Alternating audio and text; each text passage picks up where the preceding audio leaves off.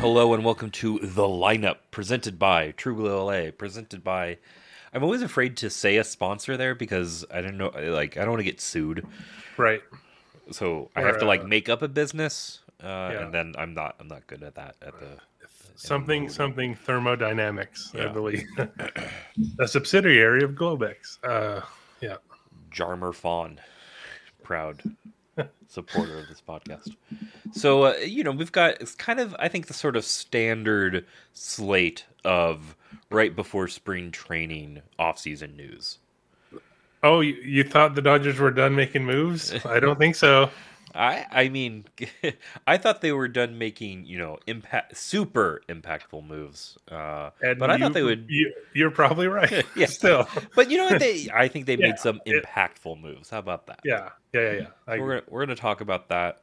I think. Oh, we're going to talk about Joe West. That's so exciting.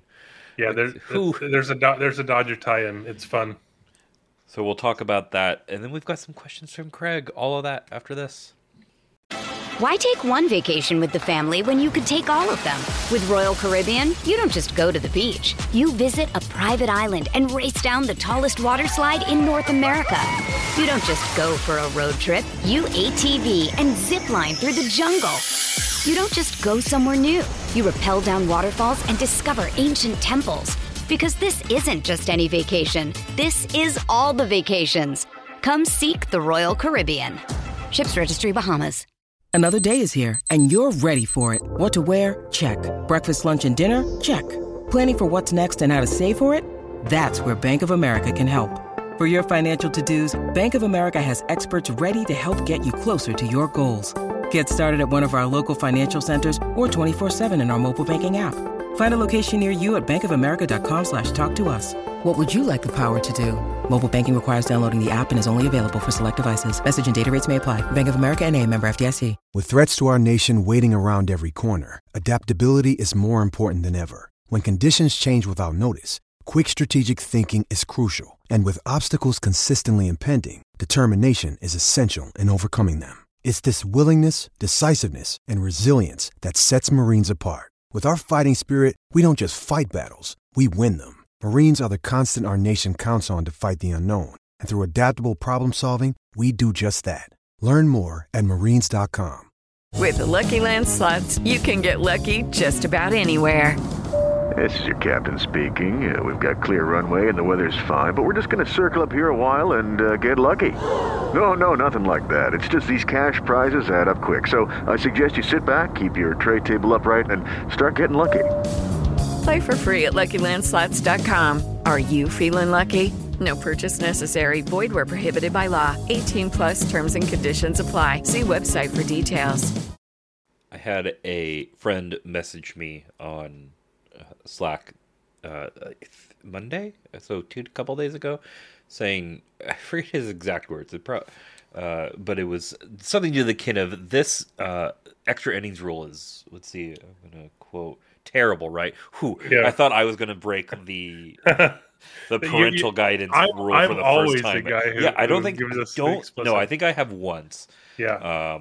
And I thought I was going to have to again, but he said terrible, and I explained it would in be so funny. many words, yes. It'd be funny if the one time you broke it, you were quoting me. Like, that would be... My kind of take on this is that baseball purists it's poopy. Absolutely hate it. Yeah.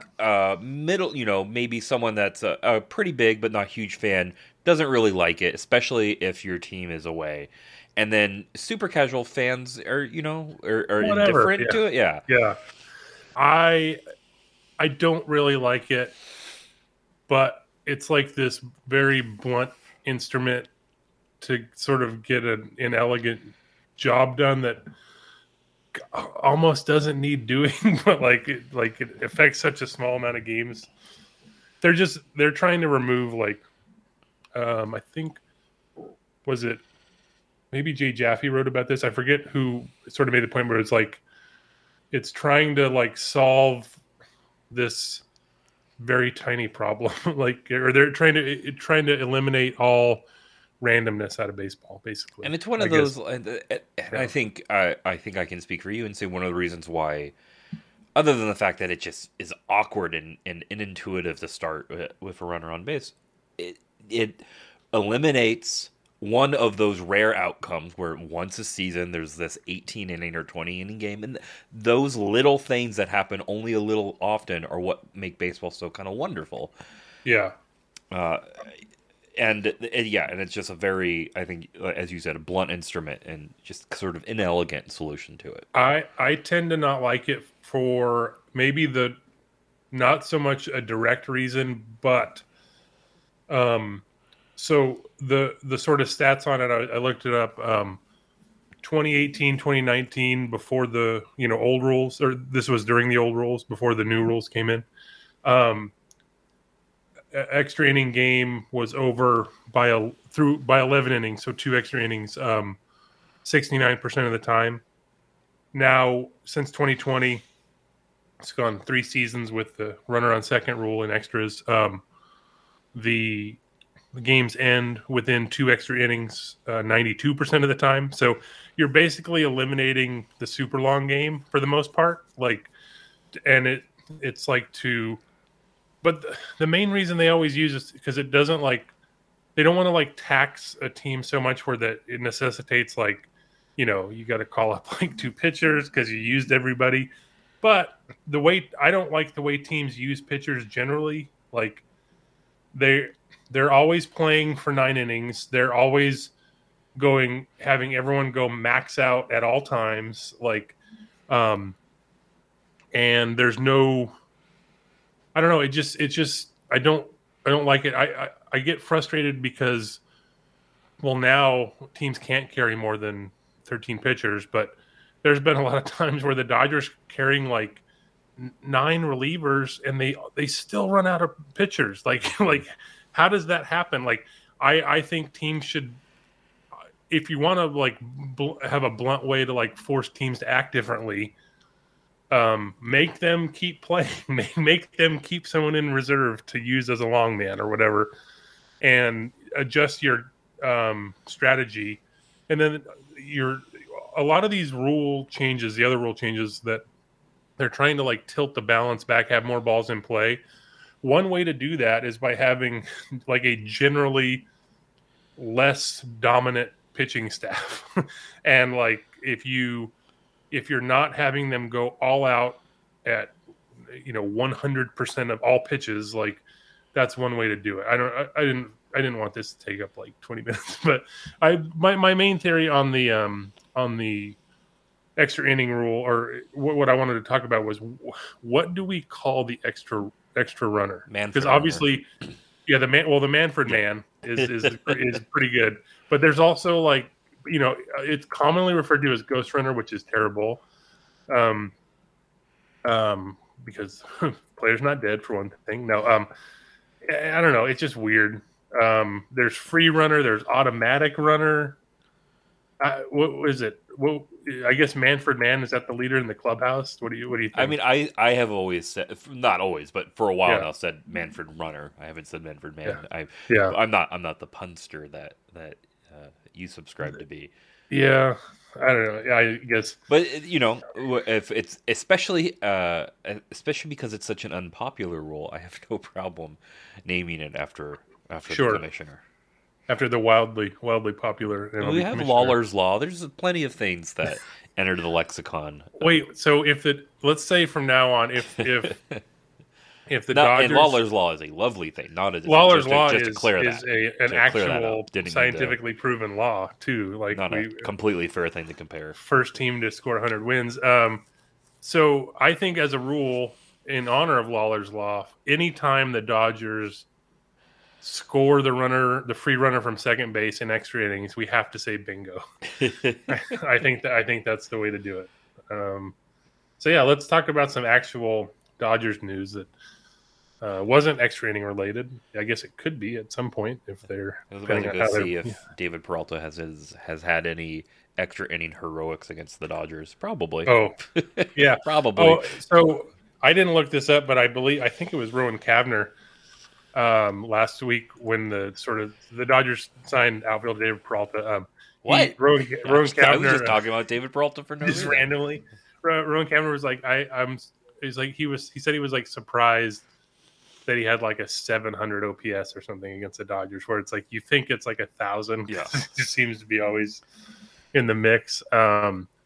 So yeah, 1 year, $6.5 million, like massive platoon split guy, lefty hitter, hits righties really well. Had back surgery to repair a herniated disc in September because, you know, everyone is dealing with something. Pretty good defensively. He's also 35, so less so than he was like 2 years ago. Figures to be like the better end of a platoon in left field. So it kind of, we talked,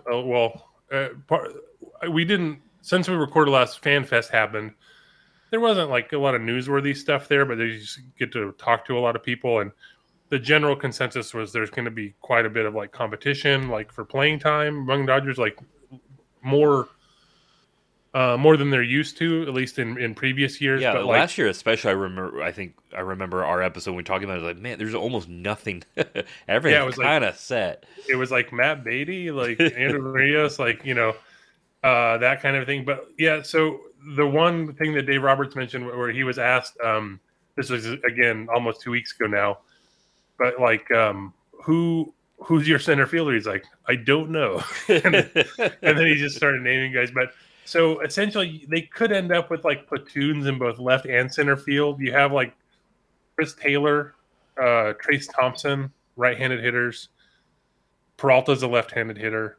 James Outman is a left-handed hitter. And then you have Jason Hayward, non-roster invitee. And then fellow non-roster invitee Bradley Zimmer, who hasn't really hit at all ever, but like is by far the best defender of all of them, and was used weirdly, like, or not weirdly, but he was used a lot as a defensive replacement last year. I don't know if that's something they necessarily want to do, but like, I'm just saying they have options. There's also Steven Duggar in there, but the competition is essentially like 4 to 5 guys for like 2 roster spots, basically, at this point. You know, Chris Taylor's going to be on the roster no matter what.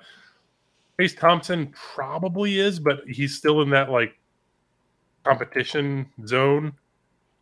The weird thing with him too, he's going to miss some time because he's going to play for Great Britain in the World Baseball Classic, but I don't think they're expected to advance or anything, so he might only be gone like a week or so. But that's something to consider. But yeah, so that was like on the higher end in terms of what the Dodgers added. This came on Friday, and I want to say I missed it at first. So last Friday I had to get my apartment bug sprayed, so I was like out of the apartment for like a good 8 hours, and I was sort of bouncing around, half running errands, half I blogged from like a Wendy's at some point that day because I wanted to get some work done. I just stopped in there because it's easier to sit down. And then because it took longer than I expected, I had to be out longer. So I ended up going to a Panera, and I think I wrote about the David Peralta signing at that Panera. So I will forever associate him with tomato soup and Caesar salad, which is what I ate for dinner. But yeah, I don't know. Like, I guess it's not to say I didn't expect them to make moves. I sort of figured they would add people, but they weren't done. On the next day, Saturday, they came to terms with Alex Reyes, who was the Cardinals' closer in 2021, but he also didn't pitch last year because he had shoulder surgery in May. It's only a 1 year, $1.1 million deal. There's a $3 million club option for 2024. You might remember Reyes as the pitcher who gave up the walk-off home run to Chris Taylor in the wild card game in 2021. You do remember that. So he's expected to miss like the first 2 months of this year too. Still coming back from that shoulder thing. He was an all-star with the Cardinals. You know, you that's sort of grain of salt stuff, like with relievers. But he was really good in a way. Like he had very high strikeout rate guy. Sort of good, like, you know, sort of misses barrels, that kind of a thing, but walks everybody. He had like the highest walk rate in 2020 and 2021 combined, 16%. Lots of injuries over the years. He's only pitched 159 innings in the last 6 years in both the majors and minors combined. But in a weird way, he's not the most recently injured pitcher the Dodgers also signed. We're recording this on February 15th, Wednesday, the first day of like pitchers and catchers reporting like to the full Dodgers camp. And on Wednesday, Fabian Ardaya, I believe, was the first to note this, but reporters are in the locker rooms there at spring training, and he saw Jimmy Nelson at his locker in the Dodgers clubhouse, which was new because he was a free agent. He has signed a reported 1 year, $1.2 million deal. That's basically like in line with each of his last three contracts for the most part. He's back with the Dodgers on a fourth straight 1 year deal. They declined a $1.1 million option on Nelson in November. He missed all of last season after Tommy John surgery and flexor tendon repair in August 2021. He was really awesome when he pitched in 2021 for the Dodgers. 186 ERA, 38% K rate. He only pitched 29 innings. And that's all he's pitched for the Dodgers in the 3 years he's been around. He had back surgery in 2020, missed all of 2022. Dating back to his time in Milwaukee, he had shoulder surgery there. He's only pitched 92 1/3 innings over the last 5 years. So the other thing about these signings, none of them are official as of the time we're recording yet. The Dodgers have a full 40-man roster, so they need to make corresponding moves.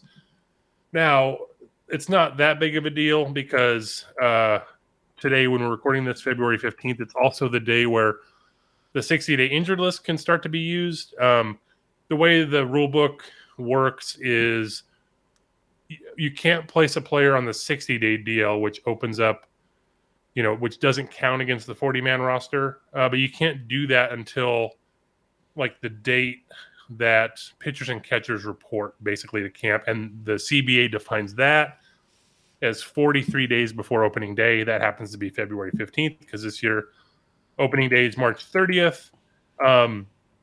Dodgers have at least three pitchers who are like prime candidates for the 60-day.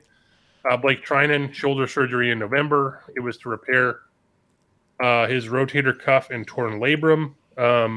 So speaking with reporters on Wednesday, Treinen mentioned that his initial timetable when returning from his injury from the surgery was 10 months. And then he's like confident that would be September, right? If you're just gaming it out. But he feels confident he's going to pitch. Quote from Treinen, this is from Jack Harris, a story in the LA Times. I feel like I should be able to come back this year at some point. I think it's a very real possibility. It'd be really kind of a gut punch to me if I wasn't able to, et cetera, et cetera. Walker Buehler, we know he had Tommy John surgery last August, along with flexor tendon repair, the same duo that Jimmy Nelson had a year earlier. JP Feyereisen, acquired from the Rays in December, had a, quote, general cleanup of the rotator cuff and labrum in his shoulder in December. He's not expected back till near the All-Star break. Note about JP Feyereisen. So he was at FanFest wearing a number 45 jersey. On the back of his jersey, it had his full name, including his initials with no period. So it said JP Feyereisen on the back of his jersey. So I went up and asked him about it because I looked. When he was on the Rays, he never had JP on the back, and I was like, "What's up with the jersey?" And he's like, no, honestly, I thought they were messing with me because I'm the new guy. But he turns out someone who like just made the jersey just made an error. Like so he's only gonna wear Feyereisen during the season. So sadly, the other sort of 60-day candidate is Alex Reyes himself, who might not be ready for the first few months. If you put someone on the 60-day injured list now, the earliest they can be activated is May 29th. I think all of these pitchers are not expected to pitch by then anyway, so it's not that big of a deal. I don't really know what Jimmy Nelson's status is as of yet. He's missed like a season and a half, so he could very well be ready-ish. They could also have like a nesting situation like they did last year. Let's say, for example, Alex Reyes is signed first of this group. One of the other three pitchers goes on the 60-day IL to make room for him. And then like the next day, or maybe later that day, Peralta signed, and then Reyes goes on the 60-day IL. Last year they had they stacked 3 of them together. Jimmy Nelson was first. Dustin May went on the 60-day. Danny Duffy signed next, with Nelson going on the 60-day, and then Duffy went on the 60-day to make room for Freddie Freeman. So three players in one roster spot. It was kind of, I'm always fascinated by that, but you know, it doesn't always work out, because if you look back, like Duffy and Nelson, neither of them pitched for the Dodgers last year, so it's not like it's some like great advantage or anything. It's just one of these roster minutia things that I sort of love. But speaking of like just general minutia, baseball minutia, were you aware of the Joe West Wikipedia saga of the last week and a half? I'm a little more active on the baseball subreddit than you. I'm not the biggest Reddit fan, but I do quite enjoy the baseball subreddit, and this was definitely a winner. So the user, I think on Reddit, was New York Metzelhead, which is a funny name. He did some research and found that user on Wikipedia was editing the Joe West Wikipedia page, and the user who's editing had the handle Crew Chief 22. 22 happened to be West's number when he was an umpire, and it was a lot of just sort of correcting the record type stuff. And then I guess what Wikipedia has a policy where you're not allowed to like edit your own page, because it's supposed to be crowdsourced, that sort of a thing. But in this Redditor's research, I believe on the page, I don't remember how he found this, but quotes from Crew Chief 22 included this. There's Wikipedia has like a debate page where you can talk about edits. Yeah. And so this is one quote. Quote, "I constructively corrected the bullshit that was on this page," unquote. And then another one was, quote, "If you're going to leave my page, if you aren't going to leave my page alone, please remove it completely. I don't need anyone knowing anything about me, and I certainly don't need anyone reading things that are not true." So Ben Lindbergh on the Effectively Wild podcast mentioned this in one episode last week. Then at the same time, he reached out to the email address associated with Crew Chief 22, found out that it was in fact Joe West, and had Joe West on his next episode of the podcast. It was actually a wonderful interview. I enjoyed it very much. There was a few parts that were like laugh out loud funny. In fact, I forgot the reason they even brought it up. But Joe West, he's like, "You got to understand, Rob Manfred hates Bob Nightingale." And it's just like, what? He's just kind of rambling at times, but it was great. It was a great interview. But among the things that Joe West corrected, which is still up incorrectly on both Baseball Reference and Retro Sheet, involves Oral Hershiser. And he broke Don Drysdale's scoreless inning streak. This was September 28th, 1988. Hershiser came in with 49 innings. He needed 10 full innings to break the record. It's a shutout it's 0-0 after 9 innings. So he went back for the 10th. Baseball Reference and Retro Sheet lists the home plate umpire as Charlie Williams, with Joe West at first. However, it was West, in fact, behind the plate. Hershiser in the 10th, he struck out Marvell Wynn of the Padres to open the inning, but a wild pitch, and it like bounced to the screen, which allowed Wynn to reach base. He got out of the inning unscathed, but describing that first play of the 10th, this is from Sam McManus's game recap in the LA Times from '88. Quote, "At first, I didn't think the guy swung. Then I saw plate umpire Joe West call it a strike, and I knew the guy was on first. I just told myself to bear down and go get them." So, yeah. So what this says is, don't mess with Joe West. He knows what he's talking about on this stuff. So let him. No, I'm not sure, because I haven't checked Joe West wiki page in a little bit, but it sounds like Ben Lindbergh was making the case that because Joe West was on the podcast with talking about it with Ben Lindbergh, that can be used as a source for the wiki page itself, rather than like Joe West directly. So I don't know if that's the case or not, but I just thought that was hilarious, and it had a little Dodger kick. So I will link to that interview in the show notes. I think it's the funniest that it was Joe West, but it would almost be as funny if it was just a Joe West super fan. The fact that there is a Joe West super fan, that kind of thing. Yeah, and then named Crew Chief 22 and just spends He their has, like- day editing the Joe West Wikipedia page. He has merchandise. It's just like, just a weird transition. I should have looked up Jimmy Nelson's career splits with Joe West as umpire, but instead, I will tell you this: Jimmy Nelson, in his 29 innings with the Dodgers, has a 2.22 ERA plus. That's the 7th highest in franchise history among pitchers with at least 20 innings with the franchise. My question to you: who's in first place?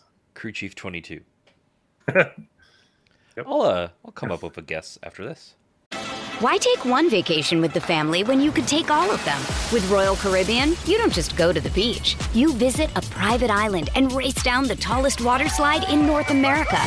You don't just go for a road trip. You ATV and zip line through the jungle. You don't just go somewhere new. You rappel down waterfalls and discover ancient temples. Because this isn't just any vacation. This is all the vacations. Come seek the Royal Caribbean. Ships Registry, Bahamas.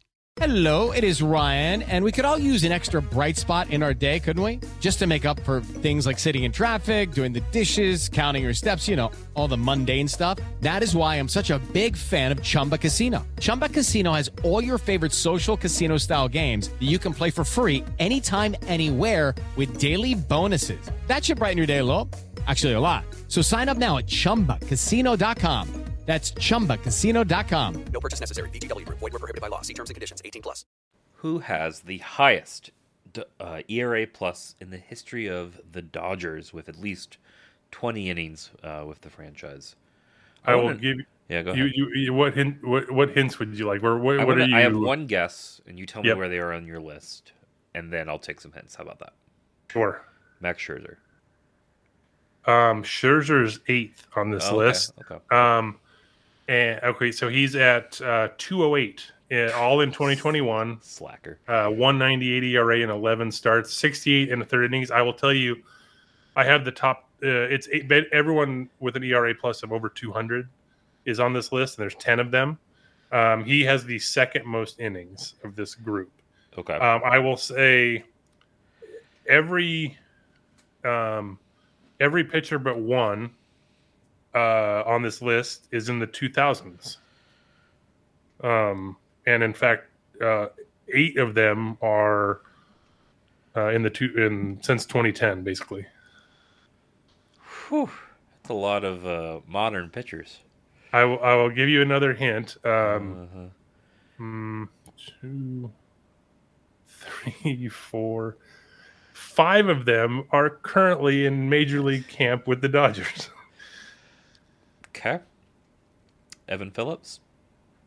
Evan Phillips is number 5. He has a 1.47 ERA and 73 in the third innings. Oh, I was mistaken with Scherzer. Scherzer has the third most innings. Evan Phillips has the second most innings on this group. He's at 2.85 ERA plus. Before we get into further answering here, I looked up Jimmy Nelson pitching with Joe West behind the plate. It's 2 starts. I think they were all with Milwaukee. 2015, 2016. He gave up 10 runs, 8 earned in 9 innings. So an 8 ERA with Joe West behind the plate. Yincy Almonte. He's number 2. So he set the Dodgers record for ERA last year. I take that back.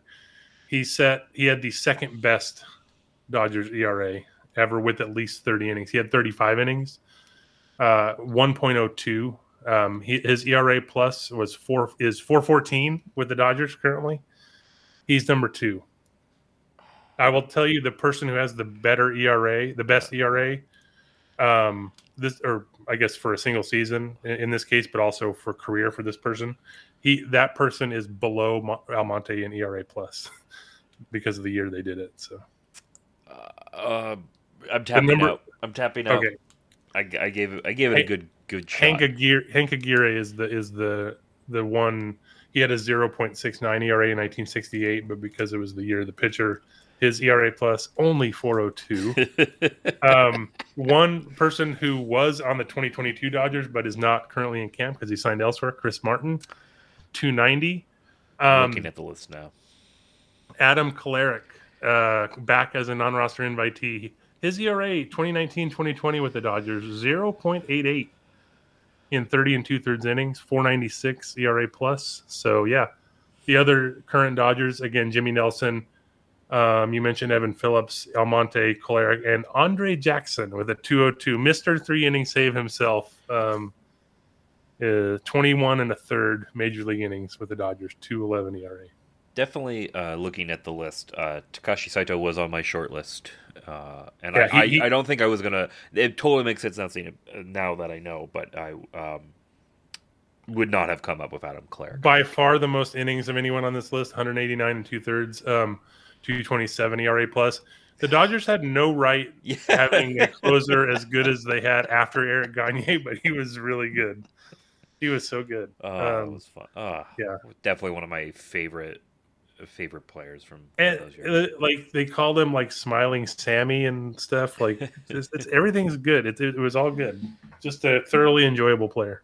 Speaking of thoroughly enjoyable, it's time for Questions from Craig.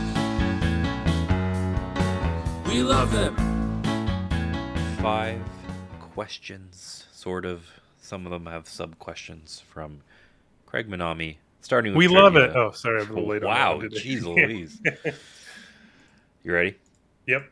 Too bad, because I actually have to I have to pull up the answers real quick, because otherwise I won't get. This is my favorite part, not just questions from Craig, but the trivia questions for you, because Craig gives me the answers, I get to sound smarter than I am. It's the Trebek effect. Although Trebek. No, sorry. Yeah. Clayton Kershaw made his debut on May 25th, 2008, and since That's true. I got it. I'm sorry. And since 2008, the Dodgers lead the major leagues in regular season total wins, team ERA, and strikeouts per 9 innings. To mark this anniversary, here are some questions about firsts for Clayton Kershaw. Question the first.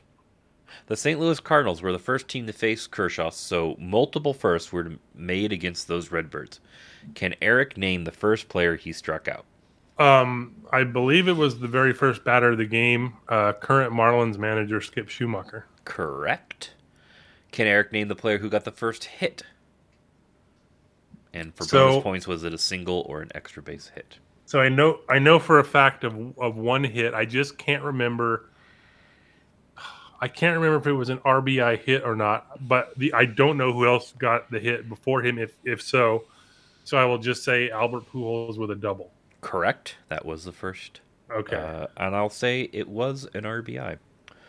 Must have walked someone. Yeah, I'm not going to say who, because I think that player may come up. Maybe not actually. But anyways, Kershaw was able to strike out 2 players twice in his first career start. Can Eric name those 2 players? God. I don't remember him. I can't say I know exactly. I'm guessing he had at most 7 strikeouts in this game. But I'll look. But yeah, so okay, so it's 08 Cardinals. So I'm gonna go. I want to say this person was later a non-roster guy with the Dodgers, or maybe not. Maybe I'm. So I don't even know if this is true or if he was a Cardinal. But Brian Barton? No. Who was the walk beforehand? Oh, okay. So but did not. I thought maybe he would come up on this question. He did not. So I'm not totally off base. Who also wasn't totally off base? Brian Barton, because he walked. So, oh God. So this is 08. So the other person I'm thinking of was a contact person. What about Yadier Molina? It is not Yadier Molina. Okay, the only other thing I can think of is David Eckstein. So I always thought it was David Eckstein was in this initial first 5 or so batters, and including strikeout. He's not. Skip Schumacher struck out twice. Yeah, I guess I should have guessed him since I knew he had one. And Ryan Lutwick. Oh man, This is not a trivia question for Craig, but I'll let you have one stab. Kershaw struck out 3 in that first inning. Do you know the other strikeout victim? It was Ludwig Shoemaker and... So it had to be obviously someone in the top 5 batters. So I'm trying to think. It was too early for Lance Berkman to be a Cardinal. It was too late for Jim Edmonds. And oh God.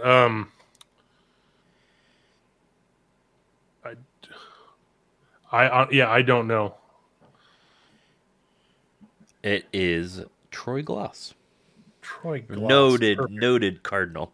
Troy So Glaus. I want to, because you mentioned Ryan Ludwig, I want to make sure I have this correct because it's one of the all-timer trades if you just think about it. So a little more than 2 years after this game, May 2008, in the trade deadline in 2010, Ryan Ludwig was traded as part of a 3-team trade by the Cardinals to the Padres. First, I will say the Padres sent Nick Greenwood to the Cardinals. The Indians sent Jake Westbrook to the Cardinals. And the Padres sent Corey Kluber to Cleveland. Oops. That was some trade. That was wild. Last question from Craig for you, Yeah. and then we'll, actual questions. Clayton Kershaw committed his first, good luck, his first balk in 2009. Can Eric name the team that received that first balk? And for bonus, who was the runner on base that caused that free base? Okay. I really wish you just, had this. it. Yeah, obviously. So I'm just gonna. I don't have any clue, but I'm just gonna have a guess. I will say, the Brewers and Ryan Braun. It is the Angels and Eric with a K Ibar. Oof! All right. That was almost going to be my hint. This was a sort of name twin to you. Got it. You ready? Ready Sure. to move on? You did good, I think. Decent. Yeah. Here's a question about listening to podcasts. Do each of you listen at regular speed, or do you speed it up? And if so, how much? I cannot fathom anyone who listens to it on anything other than normal speed. In fact, I think that people who listen to podcasts on higher or faster speeds should probably go to prison. Like that's probably like anytime you adjust that setting in your podcast listener of choice, it should be a red flag that goes directly to the FBI. No, I don't know. I just can't. It bothers me for some reason. I don't know why. Do what you want, obviously, but I can't do it in anything other than normal speed.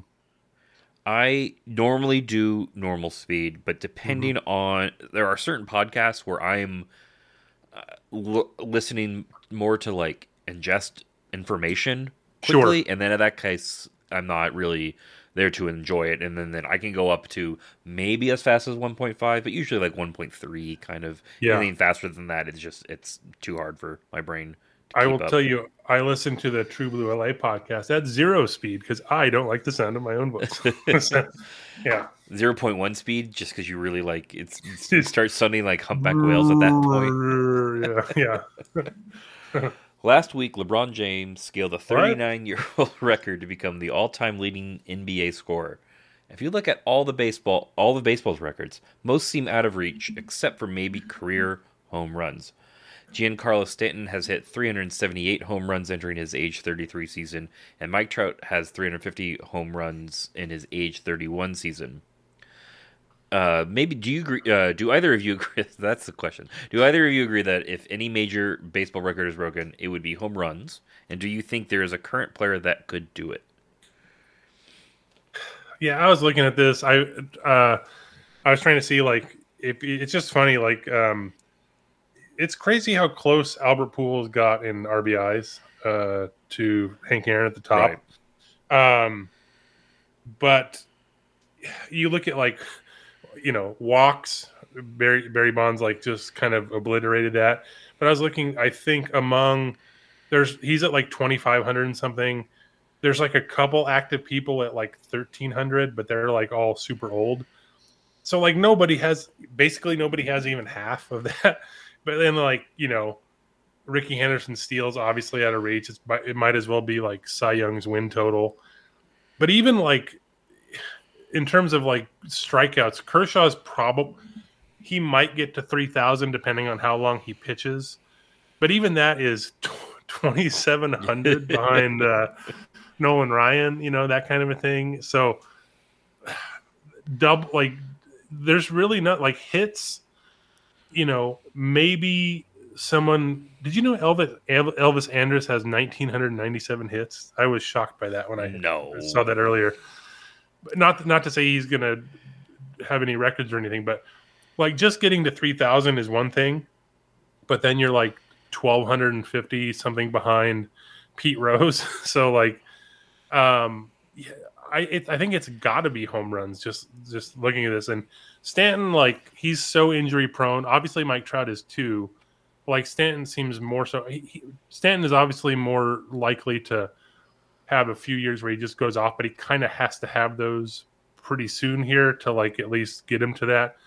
So like even if he goes to age 40, right? Like I think over his last 8 years, he's had 2 very injury plagued, very low home run total years during that 8, but he had 224 home runs. So if you do that, that means through his age 40 season, he'd have 602. So he'd still be over 150 away from the record.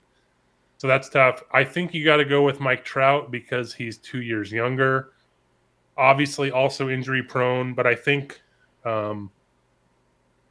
he has at least a shot at it.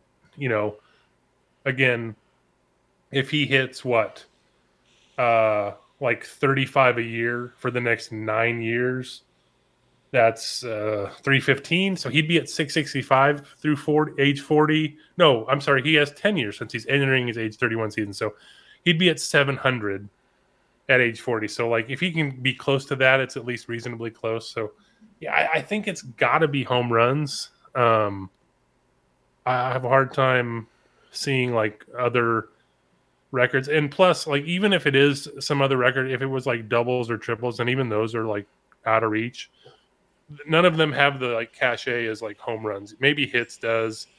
Maybe if someone had like runs scored, but even that, like Ricky Henderson's super high. Mm-hmm. I don't think any of the big important, quote unquote, important numbers are any as likely to be broken as home runs is, and even that seems like a long shot. Lead off 2-run home runs. How about that? Yeah, Edwin Rios the first. A number of Dodgers are participating in the World Baseball Classic this spring. That's this year? No, sorry. That includes Mookie Betts, Freddie Freeman, Clayton Kershaw, and Julio Urias. But also both Will Smith and Austin Barnes will be away from working in spring training games and bullpens with their pitchers. What impact, if any, will that have, and does this mean a big opportunity for Diego Cartaya to impress the Dodgers coaching staff? Yeah, so like he's on the 40-man, right? So he's already in big league camp. He's probably going to start the year in Double-A. I'm sure he'll get in some like game action and things, but yeah, that's going to be interesting. I'd like to see how much he does like in game action, because so the pool play is like March 11th to the 15th, but the WBC like players they'll start doing like workouts with their teams around like I think they leave like on March 6th. So you're basically like a week and a half out, even for the teams who don't advance. Like, and Team USA, good chance of advancing. You figure Team Mexico is probably going to be at least be in there. Venezuela might be with like Miguel Rojas, but like in terms of the catchers, it's Will Smith's on Team USA, Barnes is on Team Mexico. So those are the two teams I'm thinking about for this. But like they're going to be gone for like at least a week and a half, possibly like 2+ weeks. So that's some time to get. I mean, just by virtue of like who's left in camp, because The Dodgers have 3 non-roster catchers. It's Hunter Fiducia, and then 2 veterans in David Freitas and Patrick Mazeika. I would guess Cartaya is going to catch a fair bit. Even if he doesn't catch a ton in games, he's going to be catching bullpens. He's going to be being in the room with the coaches and planning stuff and things like that. So I think just that's going to be pretty good experience-wise for him. And he wasn't a non-roster guy before anyway. So this is his first real time in Major League camp. So I think it's going to be a lot to take in. But yeah, I think it's going to be – he'll get some opportunity. I think it's just going to be interesting in general how even with some of the pitching gone and some of the position players competing, I think there's going to be a lot of opportunity for guys who might be up at some point. Michael Busch is going to probably get some playing time. James Outman will get more playing time, that sort of a thing. So I think that it's going to be an interesting couple weeks there when some of the big names are gone. Before we get to the final question, I kept looking to find an Alex Trebek quote where he talks about having the answers, but I must just be thinking of the SNL skit with my reference. I think he's talked about that before, I couldn't find the quote. Yeah, nothing perfectly comes to mind. Yeah. All right. LA Times recently did a story comparing the Sam's Club $1.38 hot dog and drink combo to Costco's $1.50. Their favorite was the one that cost 12 cents less. My question is, do you have a favorite combo meal to get when you're on the go? And Eric, did your time at In-N-Out include their inclusion of their now popular combo deals? So when Craig first asked this, I immediately went to the second part about In-N-Out, but I didn't think of a favorite combo meal. So do you want to answer your part of that first? Well, mine is number one, ketchup mustard instead of the spread, animal style with a whole grill. A whole grill I'll do about half the time, I would say. Half whole grill. And other than that, not really. It kind of just depends on what I'm feeling. To buy you time, I will note I went to a Quick Trip, our beloved Quick Trip, yesterday. And I bought a sandwich, a drink, and chips just because that's what sounded good.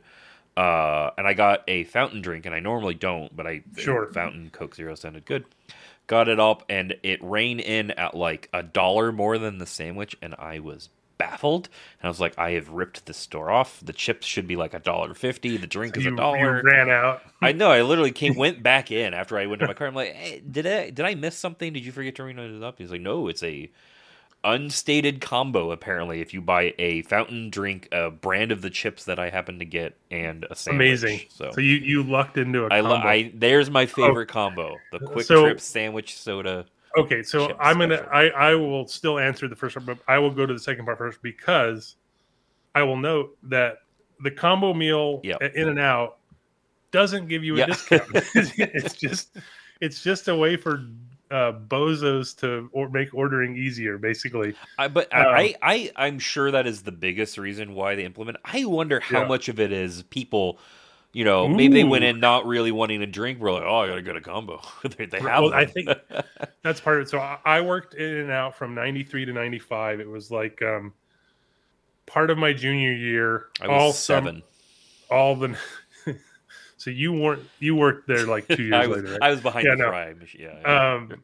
So then all summer between junior, senior year, and then all of senior year, and then into the summer before college, and then I was at Smart and Final in college.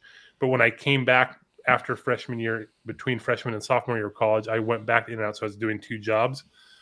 So 93 to 95 roughly.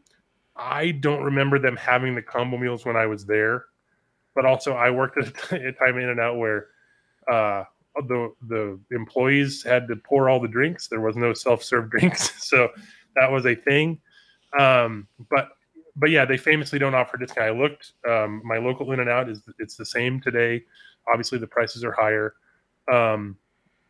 but it's the exact same price as if you ordered everything separately. It was that way. Well, yeah, like I said, I don't remember having a combo at that time. Was it? It was still cash only, right?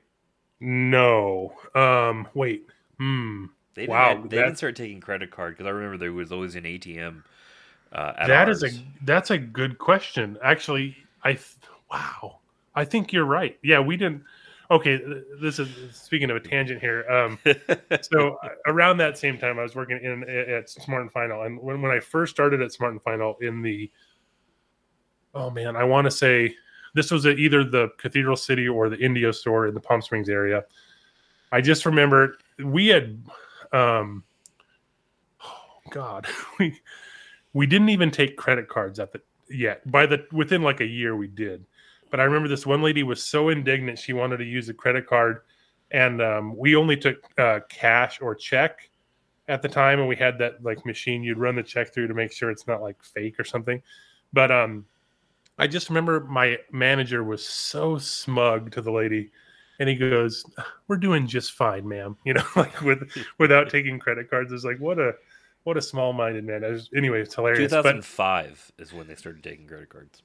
Wow. Wait, with Smart and Final? No. Oh, In-N-Out.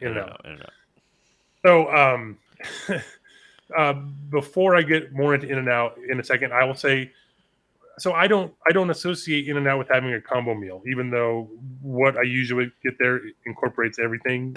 With that, I don't order it like that. So the ones that come to mind are,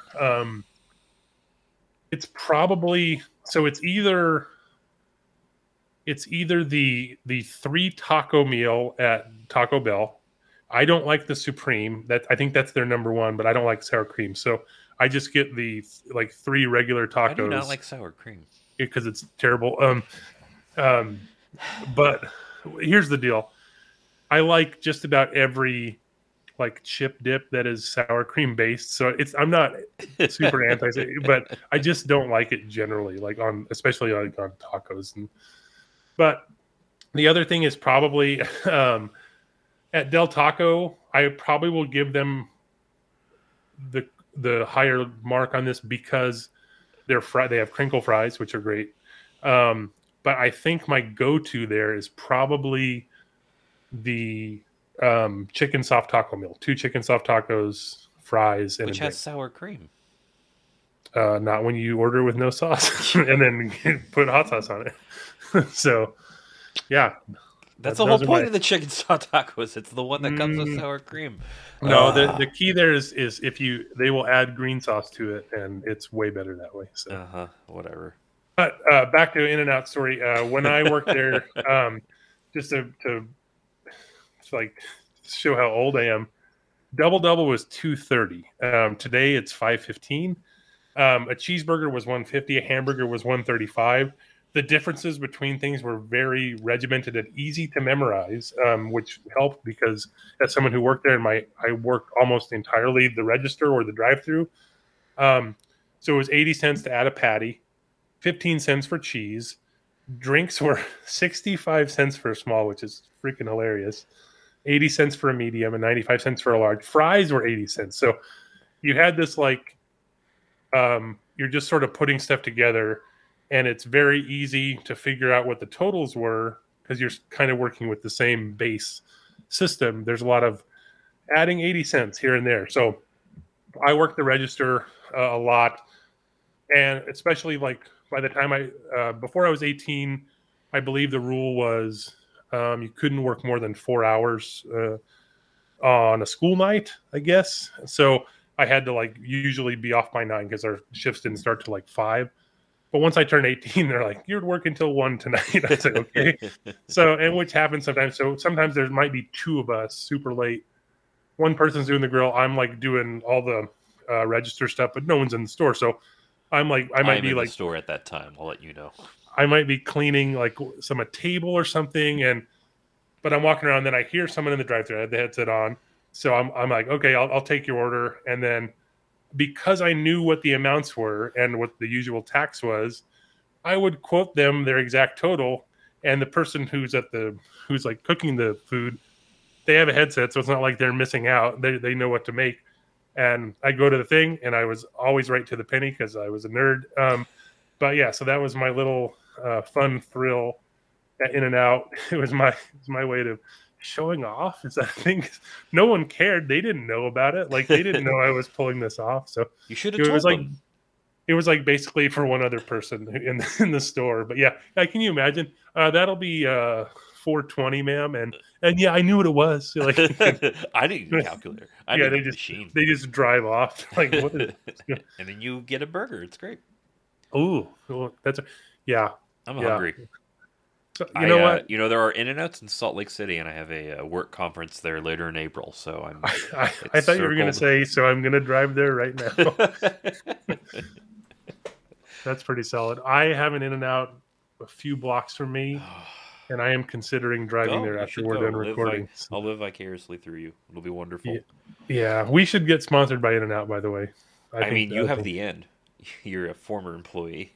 Yeah, I wish I still had my safety pin, but that's it for us today. When are we recording again? Soonish. Probably we'll have at least one more episode this month, which means probably recording next week.